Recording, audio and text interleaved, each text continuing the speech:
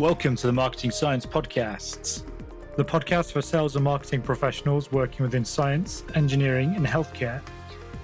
My name is Danny Lazell, your co-host for Season 3. This week's guest is Lina Lotte Landgraf. Lina is a digital marketing specialist and is going to be talking to us today about techniques for building a personal brand on social media. I started this week's episode off by asking Lina, what is the point of building a personal brand?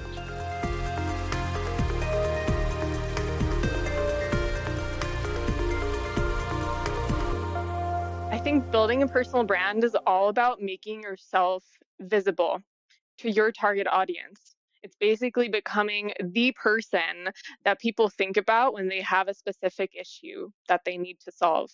And I always like to say that you're basically like paving the road before you even need to get to your destination, whether your destination is a new client or a new job or another opportunity that you want to pursue. Building a personal brand will help you get to that destination in the long term. So reaching out to new clients, building your professional career in terms of being visible to recruiters and other things like that. What are the other benefits of having a personal brand for you? Looking at it the opposite way, the opportunity loss of not having done anything on LinkedIn or on Twitter. For me personally, it's been a huge learning curve since I started building my personal brand because I follow different people from the topics that I'm interested about. And I think that's definitely one of the huge benefits, that you learn so much also from your target audiences.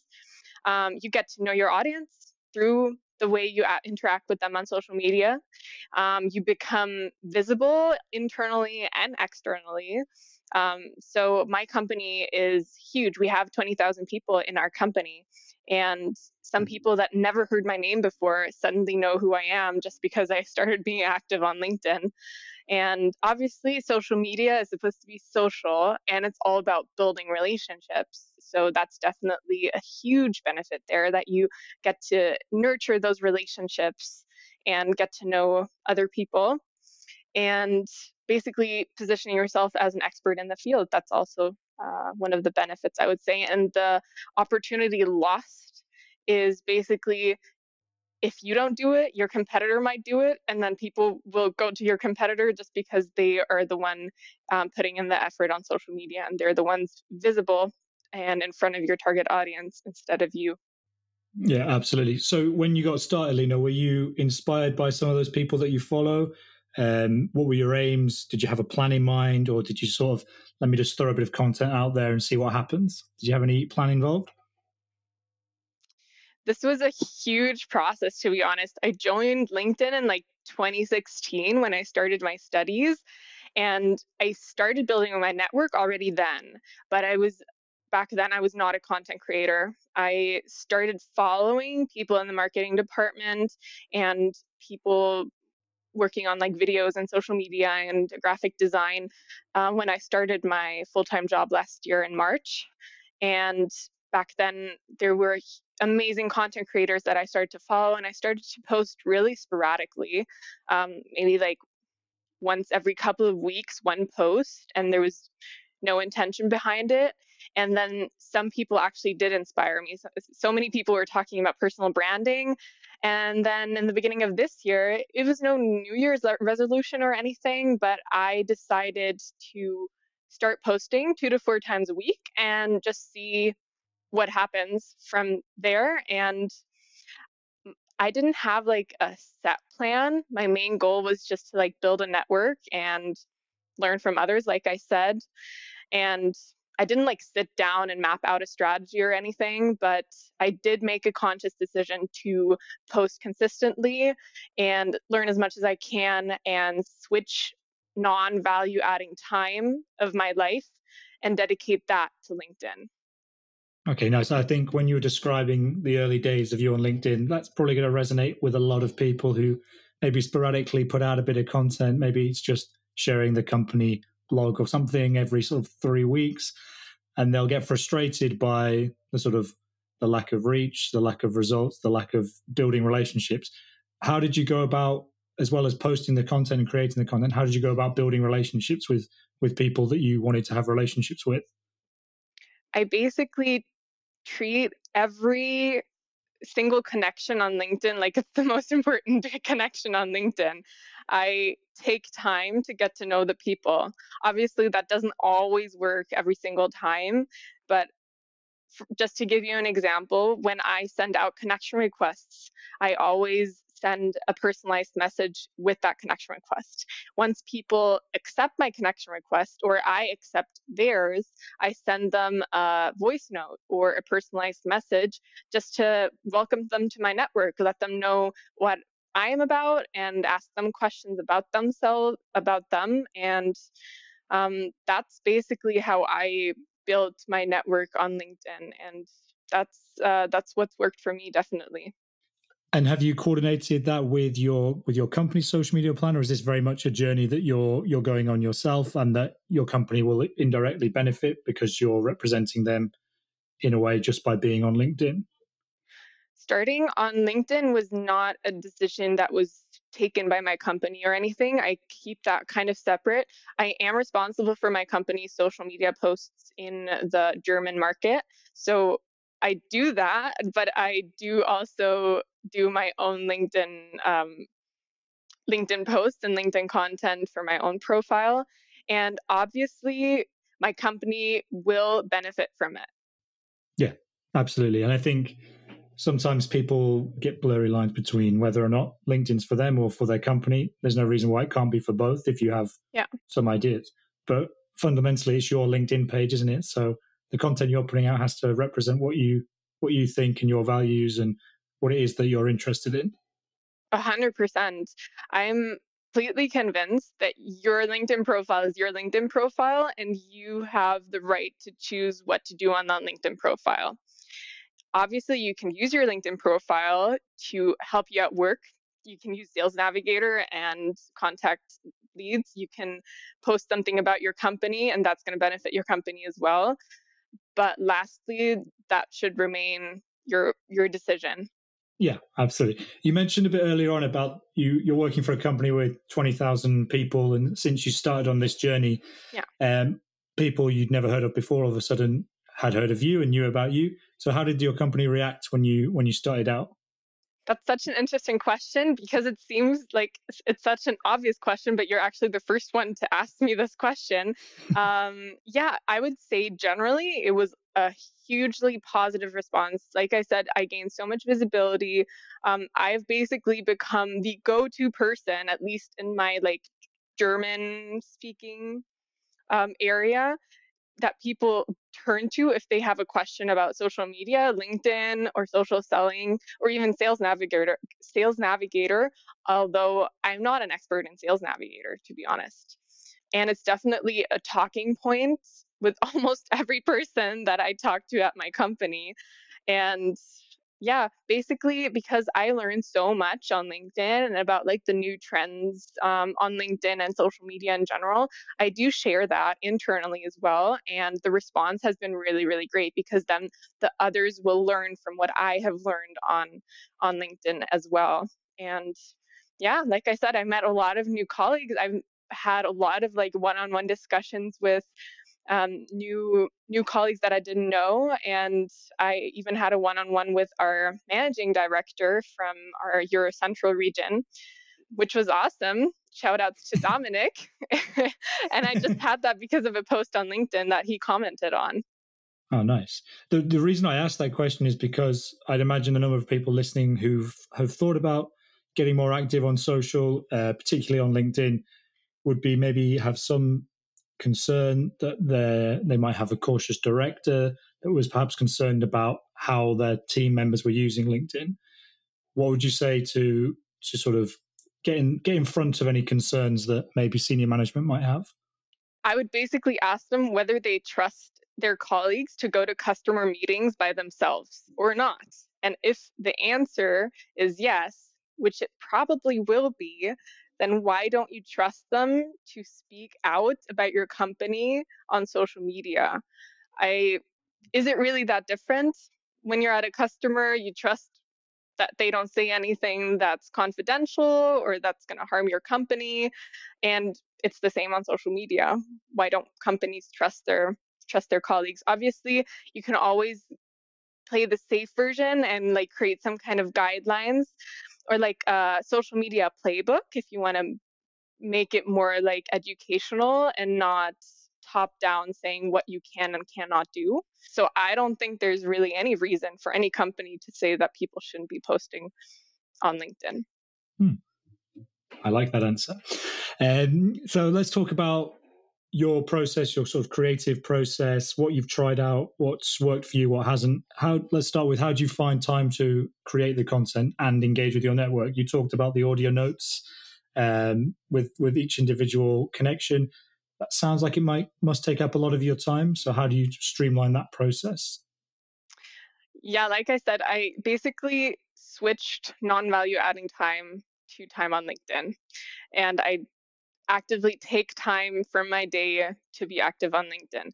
But basically, I deleted Facebook and some of my Instagram accounts because I had many when I made that conscious decision to be more active on LinkedIn. So that's one thing. Then I do voice notes, for example, when I'm walking my dog Kala, which is a great. That's why I love voice notes, because I can do them while I'm walking, and they're more personal. So it's a win-win. And I've definitely gone from basically watching Netflix more to almost not being on Netflix anymore and creating content in that time. I use like waiting at the doctor or waiting for a bus or time in the train to reply to comments and stuff like that. And basically, LinkedIn has become part of my daily routine. And once you get into that, then it gets easier and you get faster over time. So like with anything, form a habit, stick to the habit, and then eventually it'll just become part of your day. Quite like going to the gym, although maybe that's not quite as easy for me anyway. It actually has gotten more difficult since the lockdown has been lifted, because now you have time for so many more things. So I'm going to have to reprioritize once again. So did you think that had a positive impact on this sort of setting out on this journey, because you had all this extra time? Was that part of it? For sure. That was a big factor. I am big on human to human interactions. That was taken away from us for 1.5 years. My whole full-time job life, I've been in the office for 2 weeks, and then we went into lockdown. So I basically created my own human to human experience by being active on LinkedIn. Oh, nice. And before we start the call, we were talking about social snippets and video snippets and things that work well. What other type of content have you found that works well for you? It really depends on the topic, to be honest. I don't think there's one type of format that works super, super well just because of the format. That being said, I think my videos that I create are doing really, really well. And I've done, I think, like 6 carousels that I put like a lot of time and effort into, and those usually do really well as well. But I don't think there's like a general answer there. Everybody has to find what works for them. But also, I'm convinced that using different kinds of media types is the way to go, because that makes your audience, like, you keep your audience interested through that. Anything that you've tested that you found didn't work at all, or you wouldn't spend any time on going forward, or less time anyway? To be honest, not yet. I've been really hesitant with polls. But nobody else just has. because there's so many polls out there that are really unnecessary, and I find them really annoying. But I really like polls if they're really good. So I really put a lot of thought into what kind of polls I would do. So I've been more hesitant that way. But otherwise, I think every kind of content format has its pros and cons. So what about tips for building a network? You mentioned earlier on about being as personal with people as possible, so the voice notes is a nice touch, and building those relationships. What else do you do to build your network? So when it comes to building a network, how I started is I basically sent a connection request to every person that I already know. But my tip is to also connect with people that you don't know personally. That's been a life changer for me because I've learned so much from people that I didn't know, and I've gotten to know so many nice people. And honestly, I've made friends from LinkedIn just because I met them online. Just last week, I was in Helsinki in Finland, and I met one of my LinkedIn connections, and now I would call her a friend because we've been in contact so often. And now I met her dog and her daughter. So that's really cool. And uh, how I do this is basically you have that search bar. And if you are interested, let's say you're interested in SEO, then you put in the keyword SEO or SEO specialist or whatever you want to, whoever you want to connect with. And then you can see all the people who have that type of job description in their headline or on their profile, and then you can just look at the different profiles and see who you would want to connect with. Remember to put out personalized connection requests, and that's basically how I grew my network. But to be honest, since I started creating content, I have sent out less and less connection requests myself because I get so many because my profile gets so visible. And um, yeah, I'm really conscious with sending out connection requests nowadays because I'm big on basically keeping in touch with my existing ones. Because if you get into that phase where you have so many contacts you can't keep up with all of them, I wouldn't really feel happy about that because I'd rather have like less people that I am really in constant contact with and who I have like Zoom meetings with and who I can like send a quick note to asking like how they're doing. So that's basically my approach nowadays. And I think it didn't take long that I switched my main call to action button on my LinkedIn profile to follow first. I think that was like within a month of starting to create content on LinkedIn. Yeah, so what you're saying is having a smaller audience that you can actually engage with and you can actually have relationships with is going to be more effective than having a huge audience that you can't possibly keep up with them on a one-to-one individual basis. That's my personal preference. Yeah. I would say from the time before I consciously made these decisions on LinkedIn, there's some people in my network that I don't know and I've never talked to them before because I just sent out a connection request and then we were connected. But I don't think that's really the point of having a connection on LinkedIn. Having a connection on LinkedIn is supposed to be going both ways and you guys having interactions with each other. And I think with almost everybody that I've connected with ever since, I've at least had one point of connection with them because I always send that welcome voice note.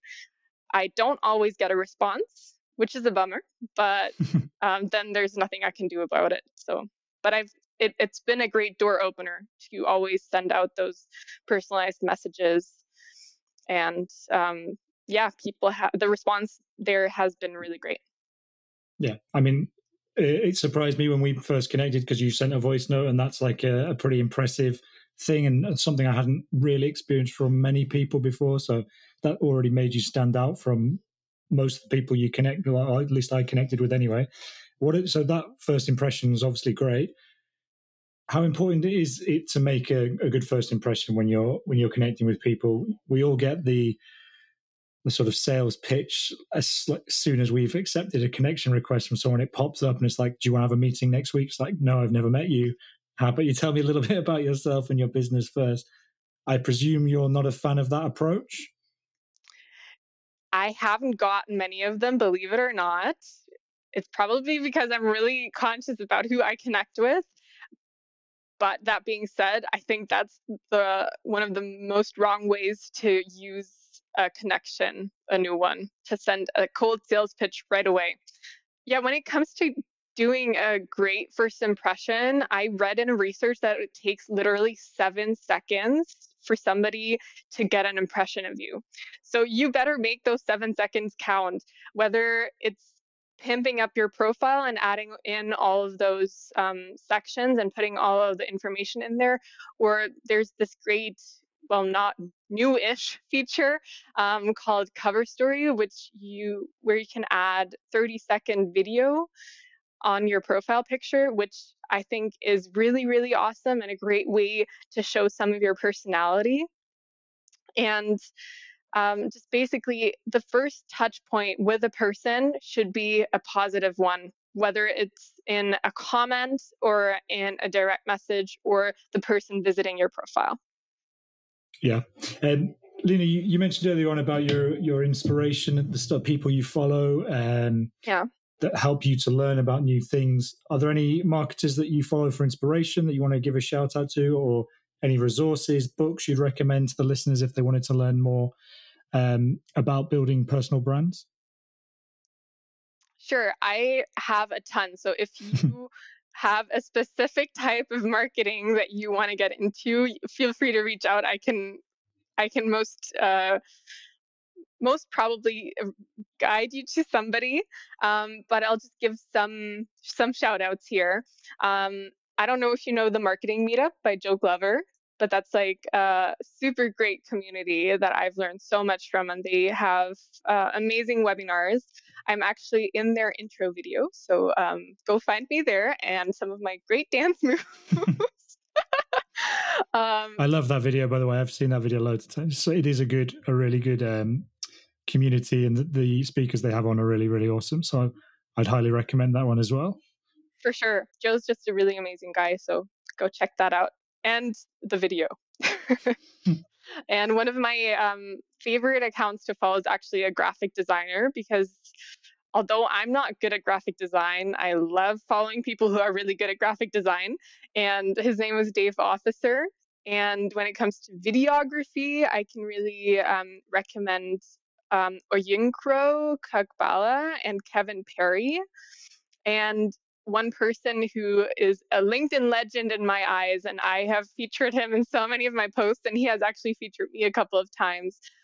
His name is John Asperian, and his book, Content DNA, is actually a really, really great book that I can recommend. Then actually one shout out to my LinkedIn friend. Her name is Sarah Stella Latencio, and she has started to create really, really great carousels all around the topics of marketing and marketing trends and current campaigns. And she's grown so much on LinkedIn in the recent months. So yeah, go follow her. Nice. We'll share Lena's link and the people she's just mentioned then in the podcast notes. So if anyone's listening wants to find out more, you can go find out all about them. Lena, one last question before we finish, and it's something that I hear all the time from people who are a little bit cautious about getting started on social media in general, particularly on LinkedIn, and they say people won't be interested in what I have to say. How would you respond to a colleague that told you that, or somebody you're working with? What would your response be? Honestly, I would say I think we all have stories, learnings, knowledge to share, and that is worth sharing. And something that I always like to say is something that seems obvious to you might not be obvious to somebody else. And I was lying when I said that was the last question, because I have one follow-up on that. That's a common issue we hear. We also hear a lot about people writing stuff or creating stuff and not having the confidence to actually post it. If somebody is sort of concerned about the response they'll get or worried they won't get any response at all, how would you respond to them? I would say practice makes progress. And with every post that you put out there, you basically learn from that post, because your audience will give you the feedback that you need to know.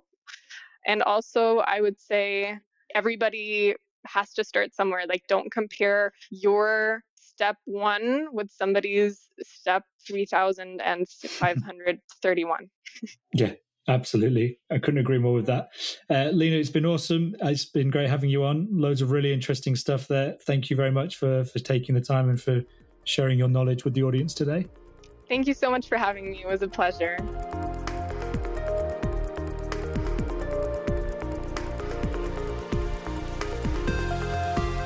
A big thanks to Lena for sharing her time and expertise with us all today.